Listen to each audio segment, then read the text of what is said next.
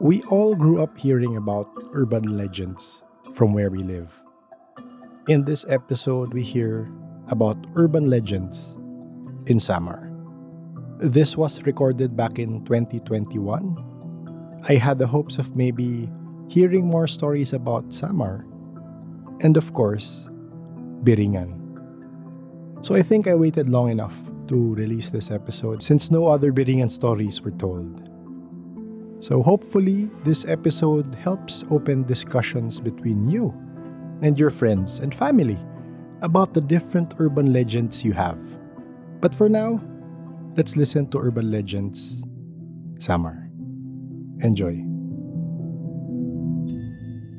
Doon talaga ako pinanganak sa San Isidro, which is the last municipality ng Northern Samar. And then, next barangay na yun is sakop din ng Calbayog City. So, pero doon ako lumaki sa Katarman sa tita ko. So, that's why parang medyo gamay ko yung mga urban legend both. Kasi yung Calbayog City is Western Samar siya. And then yung sa amin, sa Katarman is Northern Samar. So, divided kasi yung Samar into 3 provinces. So, Northern Samar and then Western Samar na medyo gamay ko yung kwento. So, narinig mo rin yung kwento ni Berbenota? Familiar ka din doon? Biri ba yun? Sa Biri and then San Jose. So, yun, actually Berbenuta. Berbenuta, okay. Oo. Medyo Eastern yung name niya. Okay. May pagka-Eastern yung name niya. So, actually, nung bata ako, regarding sa kay Berbenuta, yun, yung kumuha daw sa kanyang, unlike us, is yung lalaki daw. Siya daw yung may-ari ng golden ship. Sorry? Golden. Yung gintong barko daw. Okay. Tapos, same din, and parang interdimensional din siya. Same din ng, parang connected siya ng Biringan din. Kasi, yes. Oo. nagpapakita siya lang din sa selected lang na tao. And then, pero yung site niya palagi na, yung mga kwento palagi doon sa may Katarman na beach, sa Tamburusan Beach. So, I remembered when the last time I went there, so, kasama ko yung tita-tito ko doon kasi member sila ng church organization, pamilya yung pangalan ng sa church, sa Catholic Church Organization, pamilya. So, parang anniversary nun, member kasi sila. Doon kasi ako lumakas sa tito-tita ko sa Katarman. Mm-hmm. So, about 5 years old pa lang ako, na nandun ako sa kanila kasi they were childless.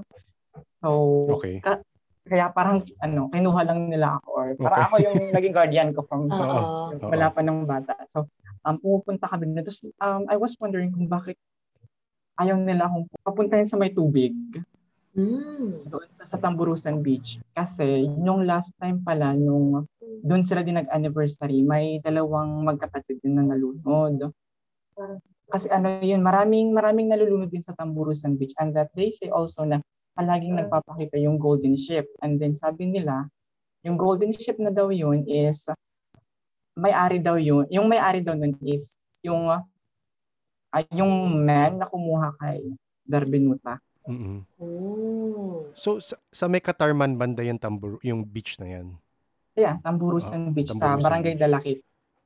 Okay. Barangay Dalakit yun sa Tamburusan. Actually, marami talaga namamatay dyan. Yung may may kakilala ako, yung classmate niya, may history yung ganito, parang third hand na din. Kasi, second hand, kasi classmate niya mismo yun eh. Na namatay sila doon, kasama yung, bali 3 silang magkakapatid, tapos yung tatay nila yung kasama nila kasi, hindi sumama yung nanay nila kasi, nag-aaway, palaging by that time daw, may away daw yung mama at tatay niya. Tapos nung pumunta sila sa beach, so tatay lang, tapos 3 magkakapatid. Yung tatay is, yung nalunod, tsaka yung 2 anak niya. So, isa lang yung survivor din sa kanila. Ano yung lumalangoy sila? Naglalangoy doon sa beach na yun.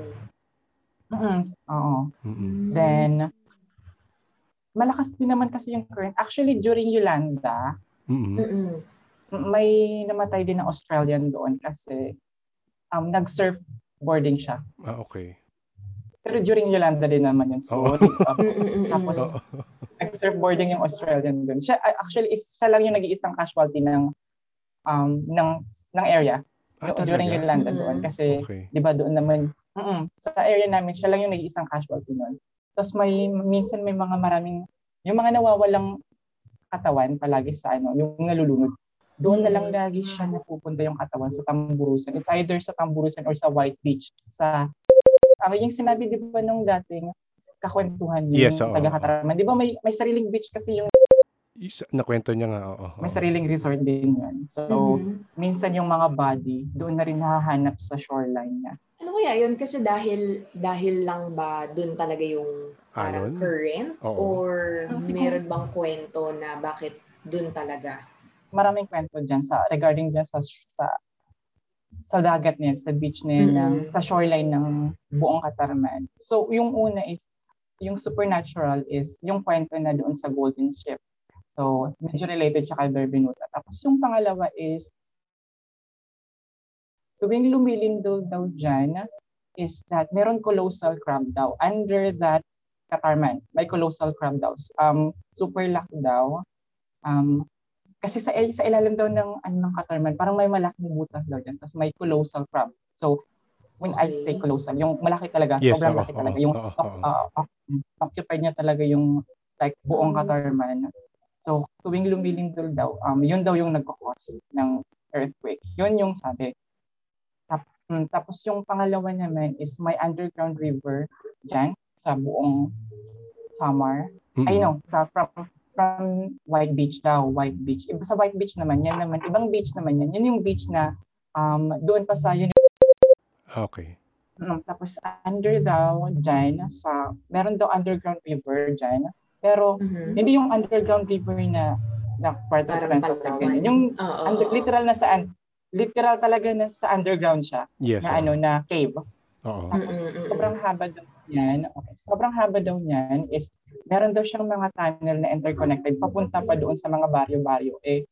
Yung baryo doon is sabihin natin mga 20 or 10 kilometers away from the shoreline ng White Beach. Sabi nila kapag may current daw na biglang nabavacuum daw. So yung, di ba interconnected siya papunta sa taas pa? Yung sa medyo matataas na mga lugar, yung mga remote areas na mga barangay. Doon sa Washington, Barangay Washington. If you can Google Map, yung Barangay Washington, Katarman Northern Samar, malayo siya sa White Beach.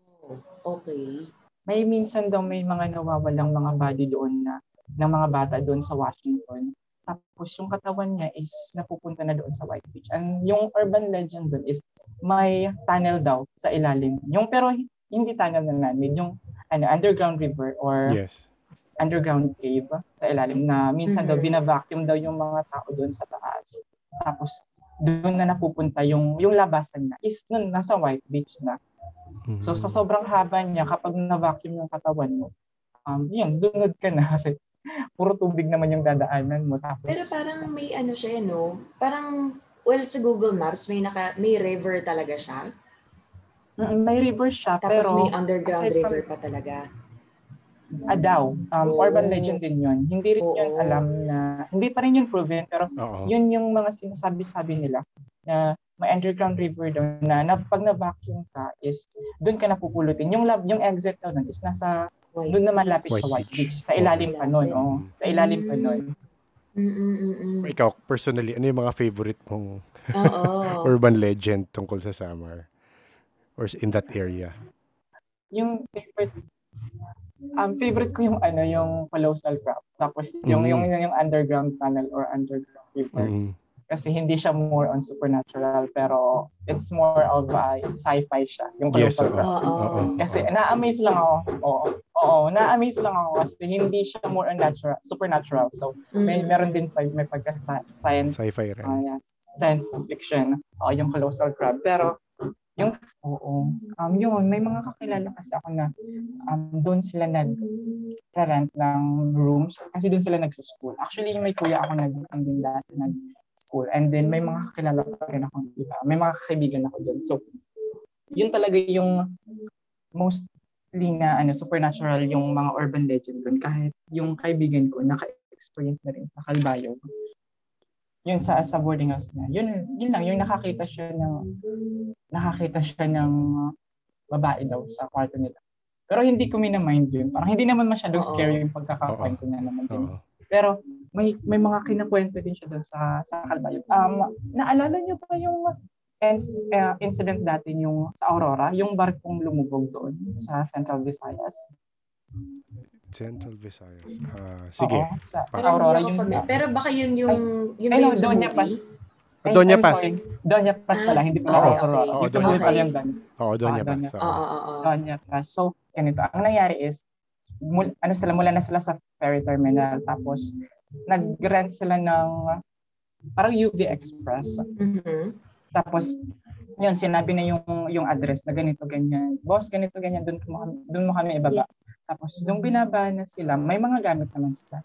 Sabi nauna, umalis yung mga purse, yun na yun, yung mga mag-iina. Tapos, sabi na, wait lang kasi dadalhin ko lang muna yung mga gamit namin. Tapos, balikan ka na lang namin para mabigay yung bayad sa pamasahe. Tapos, yun, pagkaalis nila, naghihintay ng matagal na yung driver. Tapos, yung driver.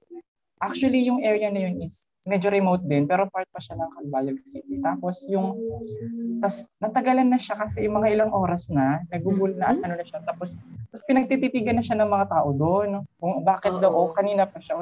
Tapos, nung nagtanong na siya, sabi niya sa mga tao, tinanong niya na sumakay daw dito yung mag-iina. Tapos, ang tagal na daw, kanina pa ako pinapahintay. Tapos ang sabi ng mga tao is, yung mga tao daw dyan is wala na daw, na nasama daw sila sa mga victim doon sa Doña Paz.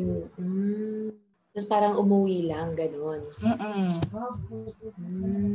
Pero yung sa friend mo, paano yung parang 'di ba sabi mo may nakita siya na babae. Is it related din doon sa sa paglubog din ng Doña Paz? Hindi naman. Pero marami lang siyang kinukwento. Isa lang yun sa mga kinukwento niya. Yung personal experience niya is yun sa sa kwarto niya mismo. Kasi pero actually yung house kasi na pinagstayhan niya doon is may history na ganyan na. Oh, okay. Hindi yun talaga yung totoong bahay niya. Nagre-rent lang siya. Okay. Tapos, actually, may pangalan yung bahay, pangalan White House. Pinangalanan siyang White House. Okay. Pag sinabi mo daw sa mga nagpapadyak doon mo ako ibaba sa White House, alam mo daw ng mga ng mga nagpapadyak. And then alam na yung most yung kwento. Yung mga student yung may alam na dun sa kwento. Ano yung mga narinig mo tungkol sa Biringan? Ito, unahan kita na konti. So, kasi sabi mo medyo gusto mo sa sci-fi. So ako, ito theory ko, dyan sila napunta. Di ko alam bakit, pero dyan sila napunta. Kasi, ikaw, baka mamaya ma-substantiate ng mga kwento mo. Kasi, kagaya nung, nagsasabi na iba na, kagaya nung kwento ng co-host namin, yung lola niya, na never naka-Manila, na 1970s or 60s nangyari sa lola niya yon, nakita niyang parang merong modern city. Tall buildings, maraming ilaw, never pa siya naka-Manila. Pero yung description niya is Manila now. Diba? So ano yung civilized and modern city na nakita niya na yun? So for me, either yun nga, may ibang plane, ibang parallel world, or again. So yun yung medyo sci-fi na theory ko sa Biringan. Pero sige, pakinggan natin yung mga naririnig mo lang tungkol sa Biringan. Actually, meron akong third hand na story din. Doon lang sa barangay namin, doon sa last municipality na ng Northern Samar. So malapit na siya sa Calbayog. And then, may kakilala ako doon, kapitbahay actually namin. Yun, sabi niya yung lolo daw niya has been there before. Okay. And then, 16 years old yung lola niya daw noon, nung napunta daw doon. And then, yung description niya is may flying cars. And then, tall flying cars. Flying cars? Flying cars. Flying cars. Tapos, yun, glowy daw masyado, maliwanag daw, tall daw yung building. And by that time is Marcos regime pa ata yun, nung 60s siya. Marcos regime pa siya. So, hindi pa uso yung pumupunta sila sa Manila. So, oo. So yung kinamulatan niya is yung payak na pamumuhay, yung bahay kubo, ganun, nasa Bukirina. Yun yung nasa isip niya na buhay lang. Tapos siguro yung mga building na yun, tsaka flying cars, yun yung nakita daw niya ng lola niya. Paano nakita sa panaginip or parang nung Napuntahan, physically. Oh. Parang it supports nga yung theory na parang or baka may baka portal. Yes, yun nga eh. Iba may sa mga portal. sinasabi. So parang yun, aware yung lola niya na nakikita niya yung mga flying cars talaga. Oo, pero isang beses lang daw yun, sabi niya. Sabi ng lola niya. And then, nung yung sinabi niya is parang familiar kasi yung Atlantis, di ba, may, isa sa description din is may mga flying cars din. And then nung in-establish, di ba, yung theory ng Atlantis is that may electricity daw doon. By that time, di ba, na-establish yung theory is wala pang electricity. Okay. So, parang na-amaze ako sa sinasabi niya kasi may mga flying cars daw. Kung ano yung, parang nagmamatch doon kung ano yung meron sa Atlantis. Oo. Yung may flying cars. Parang, alam mo yun, no? Yung mga movies din ngayon, parang may pinagbabasehan din talaga siya, no? Yes, Hindi lang din siya imagination. Kasi parang it evolved from someone na naka-experience, no? Na very parang it's out of this world talaga, tapos biglang okay, sige, might as well create a story out of it. So parang yung industriya ng pelikula, parang alam mo yun, parang maniniwala ka din somehow may partly true. Ang ang interesting rin kasi is based dun sa ibang mga recollection is may consistency yung mga kwento. May theme, may similarities. Yes, oo. Correct. So, yung sa lola ng friend mo, yun lang yung parang out of this world experience niya talaga.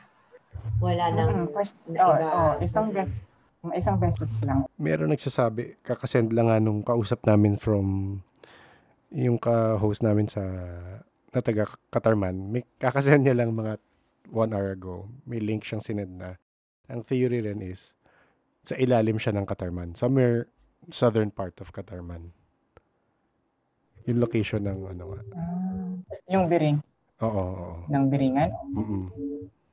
So parang talaga siya, no? It's an open secret na kung isa-search mo siya talaga, hindi mo siya makikita. Interesting. So para talaga siyang Atlantis nga.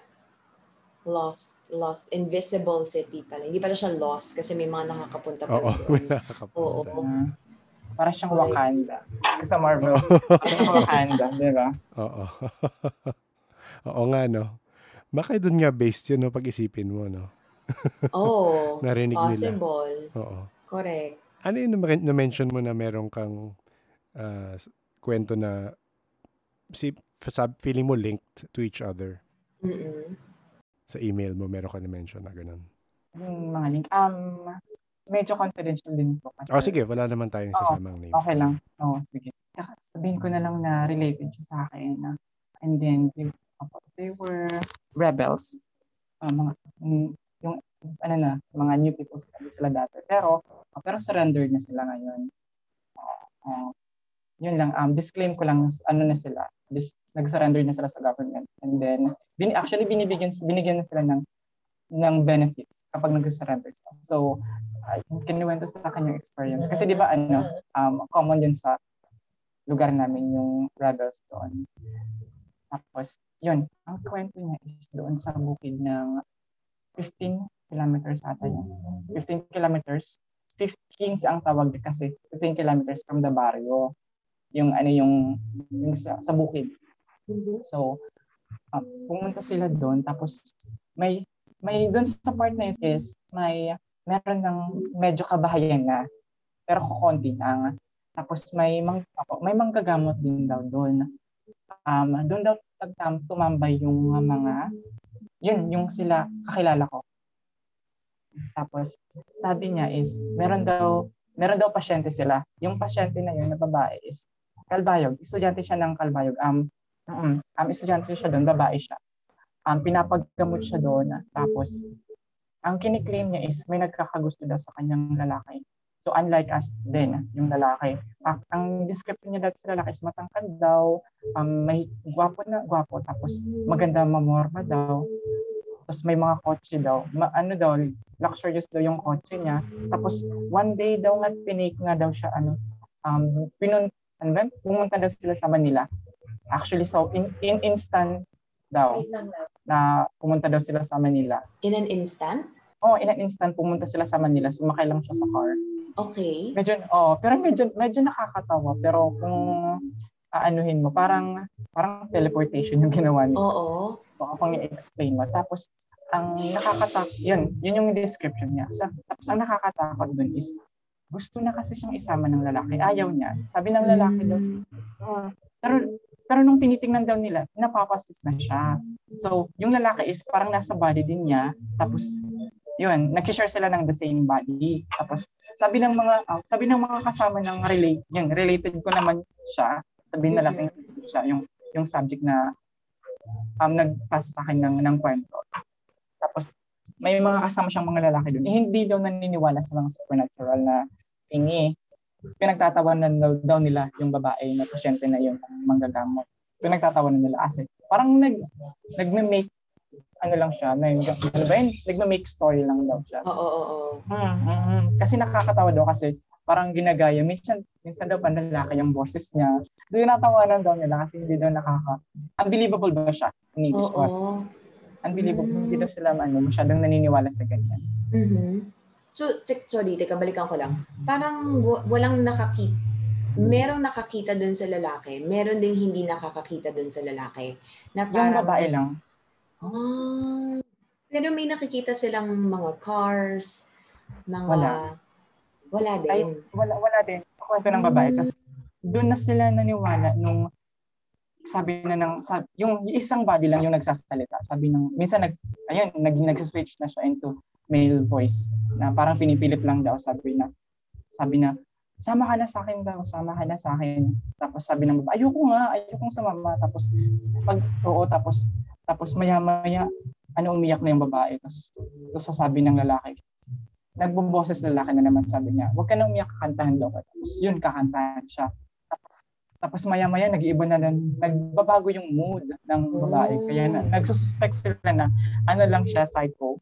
Tapos ang nangyari na dun is, pinipilit na talaga siya ng lalaki na, yun, pero same body pa rin pinipilit siya na, sige na sumama ka na sa akin daw. Pag di ka raw sumama sa akin, kakagatin daw kita, sige. Tapos, nung nakita nila, nagsisilabasan na daw yung mga bite marks dito sa my shoulder niya, saka sa chest. Doon na sila naniwala. Doon na sila naniwala kasi nagsisilabasan na daw yung mga bite marks. Nang hindi niya ginagawa sa sarili niya. Oo. Doon na daw sila natakot. Doon na naniwala yung mga kasama. Comrades ng... Doon na sila naniwala. Tapos, yun, kinausap yung nagkwento sa akin na, kung ano yung description ng lalaki. Tapos yun nga yung sinabi ko na mayaman, tapos gwapo, tapos minsan daw pumupunta daw sila sa Manila in an instant daw. Parang yung nanliligaw nga kay ano nga pangalan nun? Berbinuta, oo. So nandun siya kasi parang kinukure nila daw. Nandun yung pumunta sila sa bahay ng manggagamot. Kasi may maliit na village doon sa part na yun. Doon na lang sila tumambay. Tapos kung ano daw nangyari kay doon sa girl? Pagkatapos kasi isang gabi lang daw sila doon Yun daw, sa lahat daw ng nila, doon lang daw siya naniwala na talaga sa ganyan. Kasi nga pinagtatawanan nga sila ng mga lalaki. Kasi hindi daw naniniwala yung comrades ng mga lalaki sa mga ganyan. Tapos doon na sila naniwala, doon na daw sila natakot. May nagsisilabasan ng maraming bite marks. And nakita nila personally. Talaga. Nakikita talaga nila. So, paano siya, yung apart from that, paano yung nakwento mo na parang connect nga siya? Yun. Yung Dahil nga dun medyo kay connected siya sa Biringan. Kasi Oo. taga Calbayog siya eh. Mostly kasi nare-relate palagi sa naliling palagi sa mga estudyante ng sa Calbayog or yun sa tapos mga kinukuha may manliligaw, kukunin, gustong pumunta na sa kanila.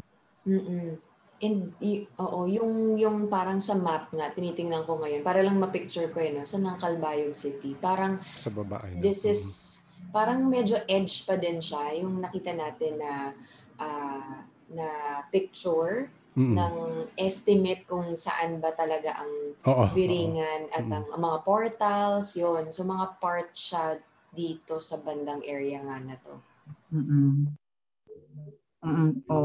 Yung description din daw ng babae, wala daw philtrum yung lalaki. Yung between the nose and the lips na parang line, philtrum. Wala daw philtrum. Walang philtrum daw yung lalaki. Pero gwapo daw. Good looking daw yung lalaki, tapos matangkad daw. Pero paano kaya yung I'm sure may makakakita ng mga cars, ng mga, syempre flashy cars yun, no? Oo, siguro may nakakita, pero hindi siguro claim na, sa para sa kanya. Oo. Pag may-ari yan ng Encanto, kasi siyempre, parang nagbe-blend in sila sa atin. Oo, correct. Yung girl ba, nakarating na din ba siya ng Manila before? Never siyang nakarating. Kasi sila hindi naman sila well off. Then, tapos by that time, naman, mahirap pag pumunta sa Manila is kailangan mo pang, yung pamasahe kasi dati is, hindi naman parang mahal na dati yung pamasahe by that time. So ito, ilang years ago siya na nakwento sa'yo? Kasi hindi pa, wait lang, 16 pa kasi yung babae kasi, yung nagkwento kasi sa akin by that time, kasi bata pa siyang sumali sa doon sa organization. Parang 16 siya sumali ata. 16 siya sumali. Tapos ngayon 45 na siya. So parang after 30 years, 30 years ago, more or less, meron na. And yung nakwento sa atin nung co-host natin, parang third kwento na siya. Tama, yes, no? Third generation kwento. Yes, so it means na it's still happening kahit sa generation natin. Diba? Parang parang consistent yung mga details Yun yung nakakagulat kasi yun nga, merong nag-reach out na isang listener. Sabi niya, sige, re-record ko po yung nanay ko kasi may kwento rin siya. So ako parang yung older generation, again, tignan natin kung ano yung kwento, pero based sa mga naririnig natin kwento is consistent yung stories, di ba? Considering na matagal na yung iba, lola, iba, nanay, di ba? Consistent yung mga kwento Tsaka yung kung iisipin mo, parang interdimensional, parang masyadong cosmic. Parang walang study dati by that time na mag-establish na yung sa mga estudyante dati, di ba? Yes, hindi nila maiisip yun di ba?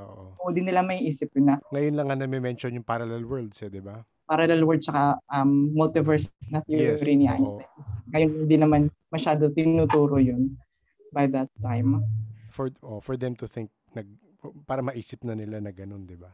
Meron kami nakausap na exorcist. Sabi niya, frequencies. Nasa iba-ibang frequency kasi tayo with ghosts, with elementals, iba-ibang frequency yan. And posible na, yun nga, meron sigurong entities na mas nakaka-shift ng frequency, nakakalipat-lipat sila, di ba? So baka yung iba rin na mas sensitive nga, nakakakita nila yung frequency ng Biringan kasi mas sensitive sila for some reason, di ba? Pero yun nga, yun ang theory nga. Baka kasi di ba tayo, iba-ibang islands talaga tayo. So baka yung mga ancestors talaga natin, yung lahi ba?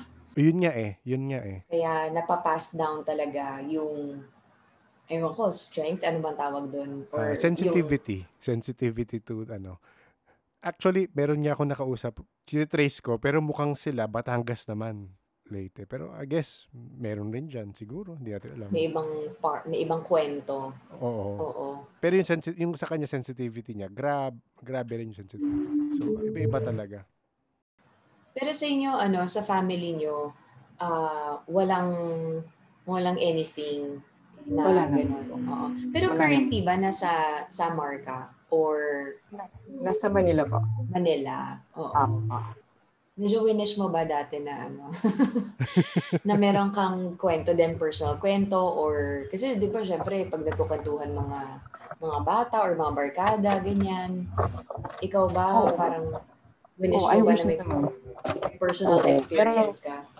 Oo, pero sadly wala naman. Hindi sad yun, okay lang yun. Okay lang yun. Kesa baka tayo yung makuha nung Oo nga. maisakay sa flashy car. Okay na din yun. Correct. Mm. Ako actually, to be honest, first time kong marinig siya dun sa dun sa podcast natin. Hindi ako familiar kasi syempre, siguro kung mga taga Luzon, ang mas kilala lang talaga is yung Sikihor. Yun lang din talaga. Oo, yun rin naririnig ko nga. Pero wala pa nag-share for that nga. Kasi yung sa Sikihor nga, 'di ba? Mas sikat siya.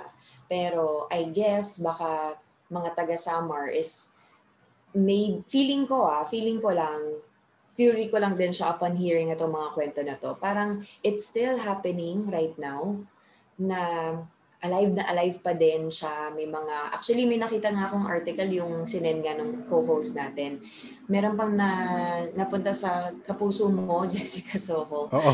na kwento, nakapunta siya sa Biringan talaga. So parang it's still parang quiet lang yung mga tao kasi nandyan pa din siya. Hindi tulad sa parang sa Sikihor. Although feeling ko meron pa din naman, pero lumabas kasi yung chismis na ang Sikihor kasi ginawa nilang kwento talaga yun para hindi sila puntahan ng mga tao. Ewan ko narinig niyo yun. Hindi pa. Para hindi siya puntahan daw. Hindi ko lang alam kung ano yung totoo doon. Yung Sikihor ata until na wala pa silang airport. Hindi ko lang alam kung sure ako. Pero narinig ko na yun. Hindi, ayaw nilang magpalagay ng airport. Ng airport, oo. Parang I'm not sure, I'm not sure pero kung totoo, pero search ko na lang. Kasi narinig ko lang yun. Oo, parang saan ko ba yun nakita? Basta parang nung naghahanap din kami ng pupuntahan, tapos parang, ay, Sikihor, ano lang yan, chismis lang yan na may mga ganun nga daw. May mga paranormal things din na nangyayari. Kasi ayaw nilang dayuhin sila ng mga tao. So, ewan ko lang, parang ever since no, na parang may idea ko na yes, nangyayari din siya pero hindi ganun ka laganap or something. Okay, so ito na na-search ko na siya. Meron naman siyang airfield, kaso nga lang, privately owned airplanes lang yung nakakabuo. Walang, yung Cebu pa, wala pa yung mga ganyan. Oo, yung mga commercial flights. Commercial flights, wala pa. So, ayaw daw. Meron ako napakinggan na isa pang episode from yung sa isang nakausap ko kahapon. US-based siya, US-based. Meron PhilAm na umuwi. Doon pumunta. Oo, tapos nagka-experience sa niya, hindi na ako babalik. Oh. Kasi ganun nga yung Baka kwento. diner kasi niya yung sarili niya. Posible. Oo. At inatrack niya. Naalala ko lang din kasi dahil kahapon, parang nabanggit sa akin ng nanay ko na priority daw nila puntahan yung Sikihor at that time kasi nga na marami nga daw doon ng yung quote and quote, yung mga makukulam, gano'n. Mas malakas daw. Sabi ko, ano yung difference ng mga taga doon? Ba't gusto nila puntahan? May gusto silang ipakulam that time. So, mas malakas daw yung parang powers nila doon. Kasi tinanong ko, ano yung difference? Kasi may pinupuntahan naman kayo dito na sa around the area. Sabi nila, hindi, mas effective daw talaga doon. Parang ganun. And may kakilala yata sila. Parang hiningan yata niya ng papabili ako ng kulam. Okay. Parang ganun. Okay. Tapos, hindi siya pinagbigyan kasi Pasko yata siya nang hingi ng time na yun. So, medyo comedy lang din. Pero sabi niya na, uy, Paskong Pasko, wag ka naman ganyan. Ginanon yata siya. So, yun lang. Parang, yun lang yung theory ko na parang masyado na siyang sikat, and yung I think the people in Samar hindi talaga sila makwento about it kasi it's still happening, and maybe close to their family, close to their friends, dun talaga nangyayari yun, first hand experience ba. Yung may isa pang nakausap kami na ganun rin. Sabi niya yung lolo niya naman ayaw rin i-share. Ikwento. Pag lasing lang daw doon mag-share, pero pag normal hindi magsikwento. Na taga Samar din. Yes. Oo. Hindi niya pa na-specify saan, pero sabi niya sa Samar sila. Kasi yun nga, sinabi daw sa kanya, parang ayaw i-share dahil malalaman daw. Yun ang sinabi. Malalaman na kinukwento, malalaman na nag-i-exist, ganyan. Oo. Kaya ayaw niya magkwento. Actually, meron din dun sa pinaka-remote area ng Katarman. Kung i-search barangay, ewan ko kung masyado siyang remote, di ba? Oo. Pero yung sa Katarman kasi, barangay, may kwento din yun kasi pumunta din ako dyan. Masyado siyang remote talaga. Kailangan mo, kung hindi dati kasi, ngayon kasi may concrete na yung daan. Pero dati kasi, is that, nag-ano ka pa ng habal na, hindi yung may mahahabang carrier sa likod. Tapos, yung parang, tapos, kapag hindi yun kakayanin, maglalakad ka talaga. Kasi parang nag-roller coaster ride kapag magpupunta ka doon. Maputi. Pero last year is concrete na yung daan doon. Meron silang, minsan nagtataka sila kasi pag fiesta, di ba may disco, palaging may sayawan. Kapag tumutugtog na daw yung buduts, actually 2016 ata yun? 2015. Buduts. Oo. Kapag ayan, di ba, nasa gilid pa yung mga tao, yung wala pang tugtog talaga, yung parang program pa lang. Tapos kapag sayawan na, may nakakita silang hubad na bata, mga toddler pa lang, malalaki, na sumasayaw sa gitna. Tapos hindi nila kilala. Hindi nila alam kung kaninong anak yun. Kasi, syempre, lahat ng tao doon magkakakilala. Small community. Small community lang kasi. Tapos yung mga bisita doon is, hindi naman kailangan na, yung batang yun, walang kasama. Yung mga bisita doon is, konti lang naman, masyadong remote yung area. Tapos mga karating barangay pa, yung mga guests nila. Tapos kapag wala na yung tugtog, tapos nagre-resume na naman yung program, is hinahanap nila yung bata. Kasi nawawala daw yung bata kapag wala ng tugtog. Tapos bigla na lang daw sumusulpot kapag may tugtog na. Nasa gitna pa. Tapos pinagtatawanan daw nila kasi ang bibo daw ng bata. Tapos hubad pa. Walang damit. Hindi naman yung pwedeng maging anak ng guest doon kasi wala namang damit. Yes, oo. Hindi naman hahayaan na nakahubad. Oo, nakahubad. Tapos gusgusin daw yung batang yun. Pero nakakatuwa daw. Kulot daw yung bukok. Yun yung description nila. Nagtataka daw sila palagi. Kasi bigla kang susulpot tapos mawawala. Pag wala ng music, wala nang nakakahanap. Wala nang nakakakita. Tapos ang kwento doon is that lineage daw yun descendant daw yun ni Facundo. Si Facundo was, ganun din, kinuha siya physically ng other. Papunta sa other world. Pero, siya, kasagsagan yun ng World War II. Yun yung kwento doon. Totoong tao yun si Facundo, hindi siya, yung may record talaga siya. May record siya na buhay na totoong tao siya. May record talaga siya. Totoong tao siya. Ang kwento nun is, nung kasagsagan ng World War II, meron na siyang nagpapakitang yun, babae na nagkakagusto sa kanya sa other world. Tapos gusto na pumunta na sa kanila. Yung gusto nang kunin siya. Tapos ayaw niya. Tapos doon lang siya napilipan nung nag-World War II na talaga. Kasi sobrang gulo na ng mundo nun. Ng World War II. Sumama na siya. Kasama yung mga anak niya. Asawa at anak niya. Yun ang pagkakaano nila. Wala siyang asawa. Wala siyang asawa. Mag-isa lang ata siya. Yung kwento is mag-isa lang siya. Tapos nanganak lang daw sila doon. Parang hybrid na yung mga anak niya. Sabi nila daw, yung mga masama. Mabait daw, sabi nila, mabait daw si Facundo, yung mga anak lang daw yung hindi. Which is yung mga hybrid na. Oo.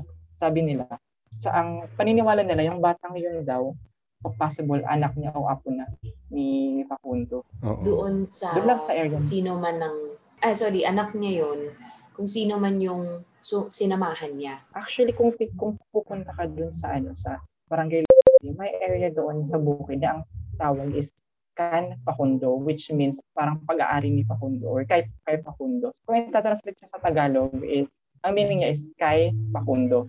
Kay Facundo. Kasi kay Facundo.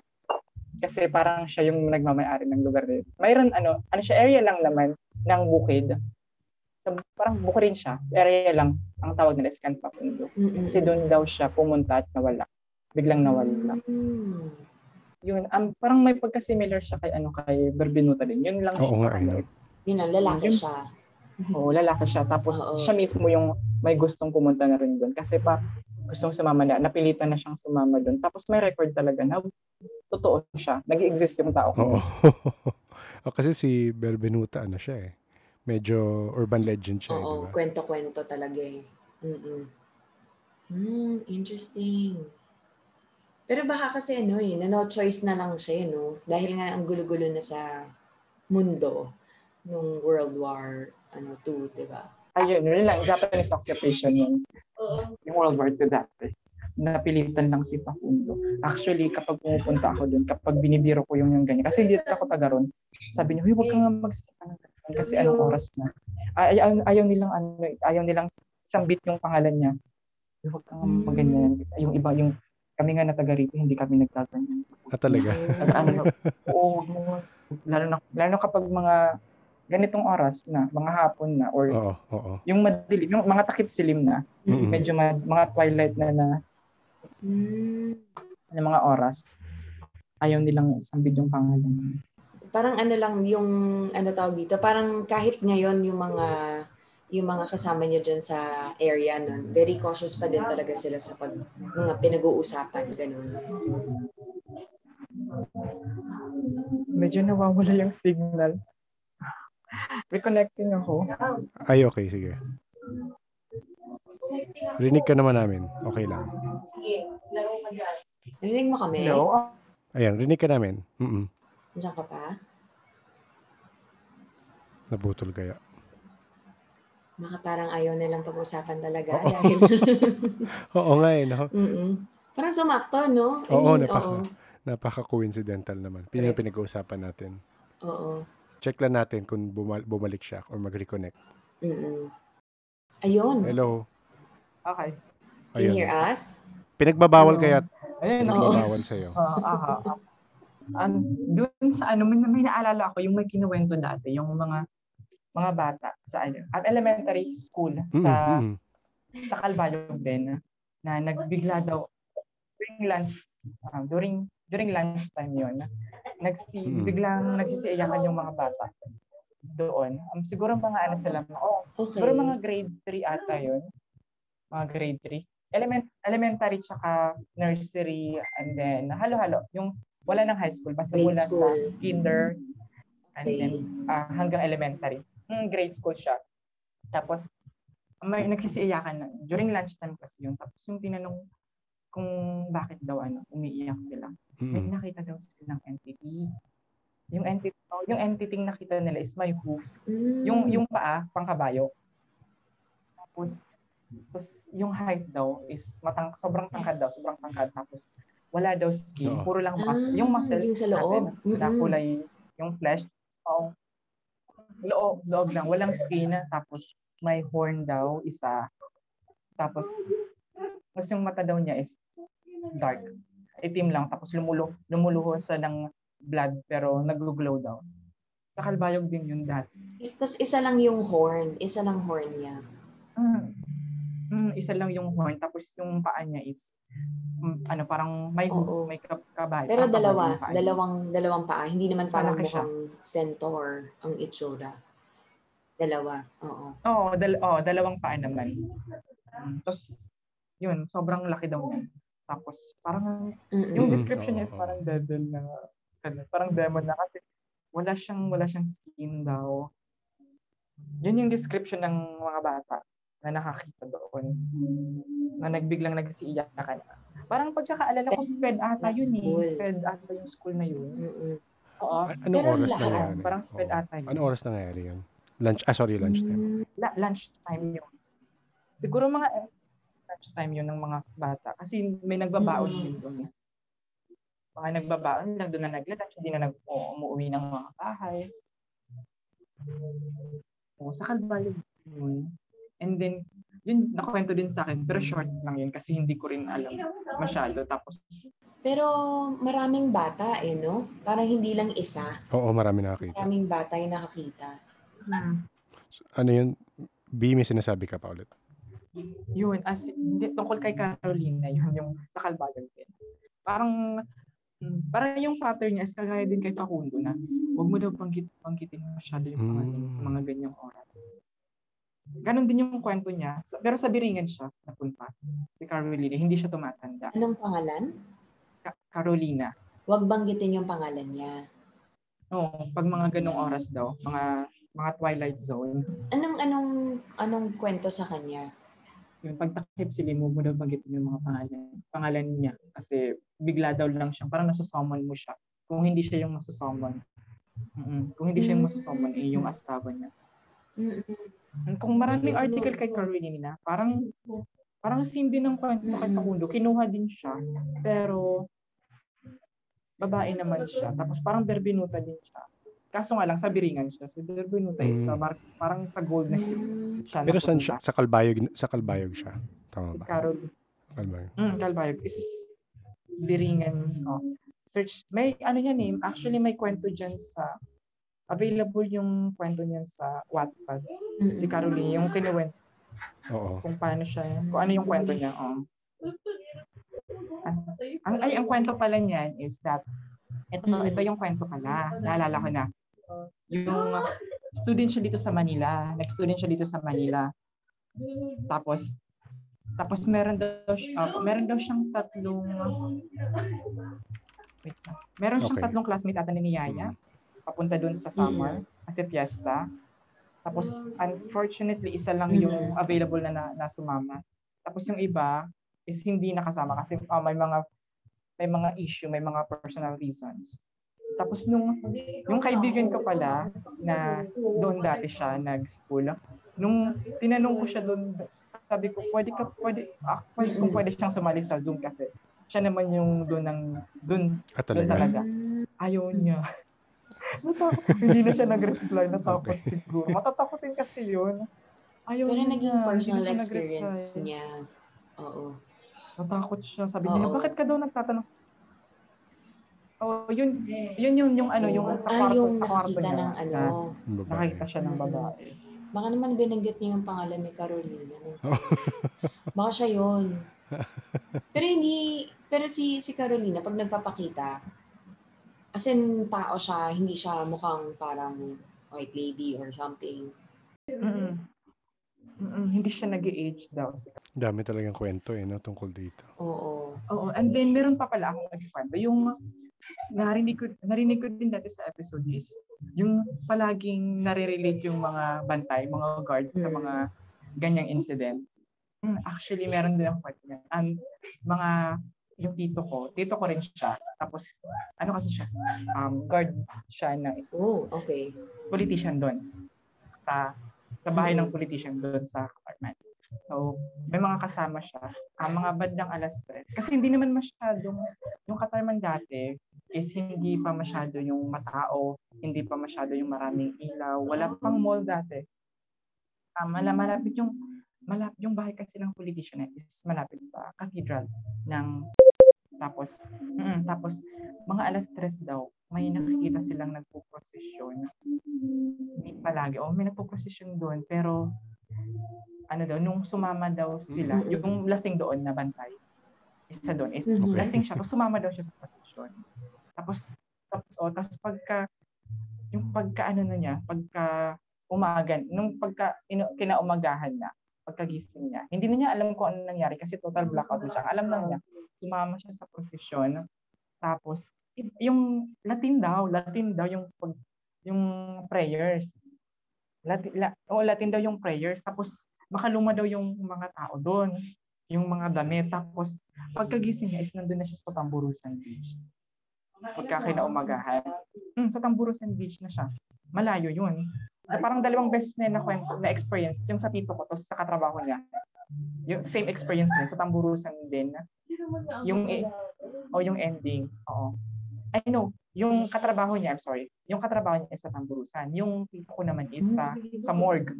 Sa morgue siya napunta. Sa morgue ng public hospital. Doon na siya nagising. So, kala patay siya? Hindi siya. Kala patay na siya? Hindi. Yung morgue kasi doon is parang isolated siya na room. Hindi siya, isolated siya na room sa hospital. Sa likod ng hospital. Oo. So, hindi naman masyadong matao doon. So, galing prosesyon din. Tapos, galing prosesyon, napunta siya sa morgue. Oo. Pumunta din siya sa sumama din siya sa parang sabihin na lang natin phantom na procession. Phantom procession. Oo. Ang naalala lang niya is may nakikita daw niya yung mga marami daw bulaklak na nadadaanan sila. Marami daw bulaklak na nadadaanan sila. Yun lang yung naaalala niya. Sumama lang daw siya. Tapos pagkagising niya, nasa morgue na siya. Pinagtatawanan lang siya ng tita ko na ganyan ka kasi kung ano lang tayo na nalalasing ka kung hindi mo naman kasi maala. Oo, pero yung pagkakaalala niya, may nakita daw siyang yung phantom precision, sumama lang daw siya, dinadaanan niya siya ng mga flowers. Same din, Latin daw yung prayers. Tapos pagkagising nila, is doon na sila napunta doon na sila sa morgue. Yung katrabaho naman niya is sa Tamburusan Beach. Sa beach mismo nagising. Ganun na. Sa Tamburusan.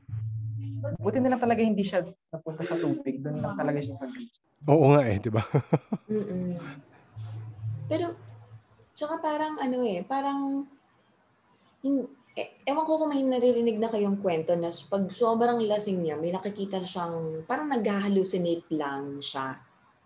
Parang hindi ko pa siya na-experience. Wala pa akong kwento na sobrang matindi yung lasing niya, tapos may nakita siyang iba. Pero parang, hindi mo siya ma-explain. hindi siya proven na may hallucination ka kapag nalalasing ka. It's either, yun nga, meron kang ibang, feeling ko lang syempre, hindi naman siya proven, pero feeling ko lang, it's out of this world na explanation. Yes, oo. Pero yung tipo na, sabi ng doktor, part yan ng effect ng alcohol, may hallucination. Parang wala pa akong nabasa na ganun. Kwento. Parang talaga, may nangyayari talaga. Pero grabe yun, as in Latin. And hindi ko lang alam, B, kung narinig mo na yung isang kwento din na, yung sa Intramuros, kung narinig mo yung isang episode namin na, parang may shoot sa isang venue sa Intramuros, tapos pag akyat niya, parang may party, may mga nagsasayawa, nakabarot saya talaga. Tapos parang nag-time slip siya. Nagkaroon ng glitch. Tapos pagbaba niya, wala na. Although sa rami ng nakausap ko recently na may kwento about Intramuros, paggabi daw talaga, marami kang makikita. Parang yun ang explanation nila, parang ay marami talaga dyan. So posibleng hindi siya nag-time slip, posibleng nag-adjust yung area na yun to him, parang ganun. Buti naalala mo din yung part na yun. Medyo nakakilabot yun. yung magigising ka ng malayo. Well, at least parang overnight lang siya. Hindi yung nawala ka talaga for ilang days. Nung sumama ka doon, 'di ba? Pero magandang kwento yun kung gano'n. Oo. Parang ang layo noon. Kailangan mo pa kasi sumakay ka pa ng pwede ka papunta doon. Tapos basta hindi mahirap siyang yung siya kailangan malayo ng lakad lang puntahan yung Tamburusan Beach. Grabe. Ayun, thank you B sa pag-share. Kung may maisip ka pa, sabihin mo lang. Baka meron ka pa maalala next time. Kung magbago yung isip ng friend mo, Okay lang din naman. Anonymous lang naman. Oo. Yan. Pero kung wag mo pilitin, baka nga yun yung totoo nga Oo. yung sinasabi na pag kinuwento mo, nalalaman di ba? Kaya ako natatakot rin ako magkalkal ng information kasi baka nga.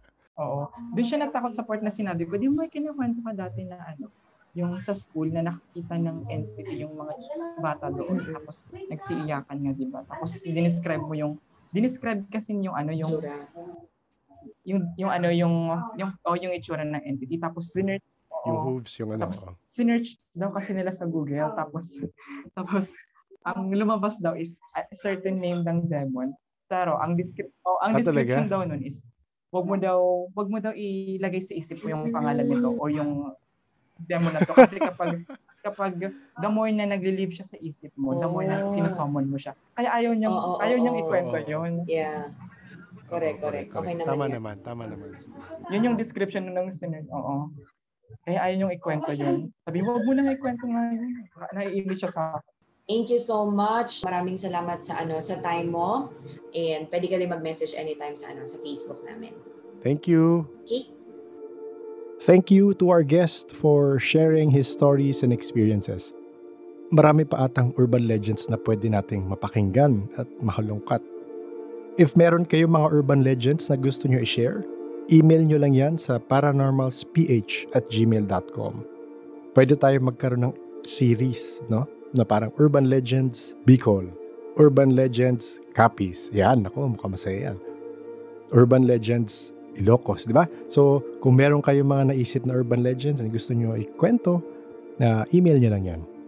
Kung gusto nyo naman marinig yung unang episode kung saan namin napag-usapan ang Biringan at iba pang summer stories, popost ko yung link sa show notes. Sa mga nag-aabang ng new episode, surprise! Sabi ko naman ata sa Discord or sa ilang replies sa YouTube or sa Facebook na Season 2 magsisimula this January. So, abang na lang kung anong araw sa January. Syempre, may rason rin kung bakit itong episode ang ilalabas ko bago mag-first episode ng Season 2. So, try nyo isipin kung bakit. Nasa sa inyo na yan. Maraming salamat sa ating guest host na maririnig nyo paminsan-minsan sumusulpot sa iba-ibang episodes. Si Madam K. Isa siya sa mga nakasama namin noong episode 7. Kung first episode mo ito, madami-dami ka pang papakinggan. Welcome sa podcast. Mag-subscribe ka na sa Spotify or YouTube para marinig mo lahat ng mga naunang episode. Kung na-enjoy mo naman yung kwentuhan, baka gusto mo mag-subscribe sa YouTube, Spotify, or Facebook. Para malaman kung may bagong episode, syempre. Sa ngayon dahil season break, wala mo nang lalabas until January nga. Pero normally, ang labas ng episodes ay Tuesday, 7 p.m. sa Spotify at Thursday, 1:37 p.m. sa YouTube. Hindi mawawala ang pagpapasalamat natin sa ating paranormal Patreons and coffee supporters, syempre. Sunny, Jay, I Am Who I Am, and Leah. Maraming salamat sa inyong suporta. Ikinagagalak ko ang inyong pagtulong. Maraming salamat. The Paranormal Podcast is engineered and produced by F90 Productions. Ikakatuwa ng puso ko if mag-iwan kayo ng review sa kung saan kayo nakikinig. Nakakatulong ito na magpadami ng mga nakikinig sa podcast para tuloy-tuloy ang kwentuhan. Di ko napapahabain to. Nasingit ko lang talaga and busy lang talaga this month. Pero Merry Christmas sa inyong lahat at sa mga mahal nyo sa buhay.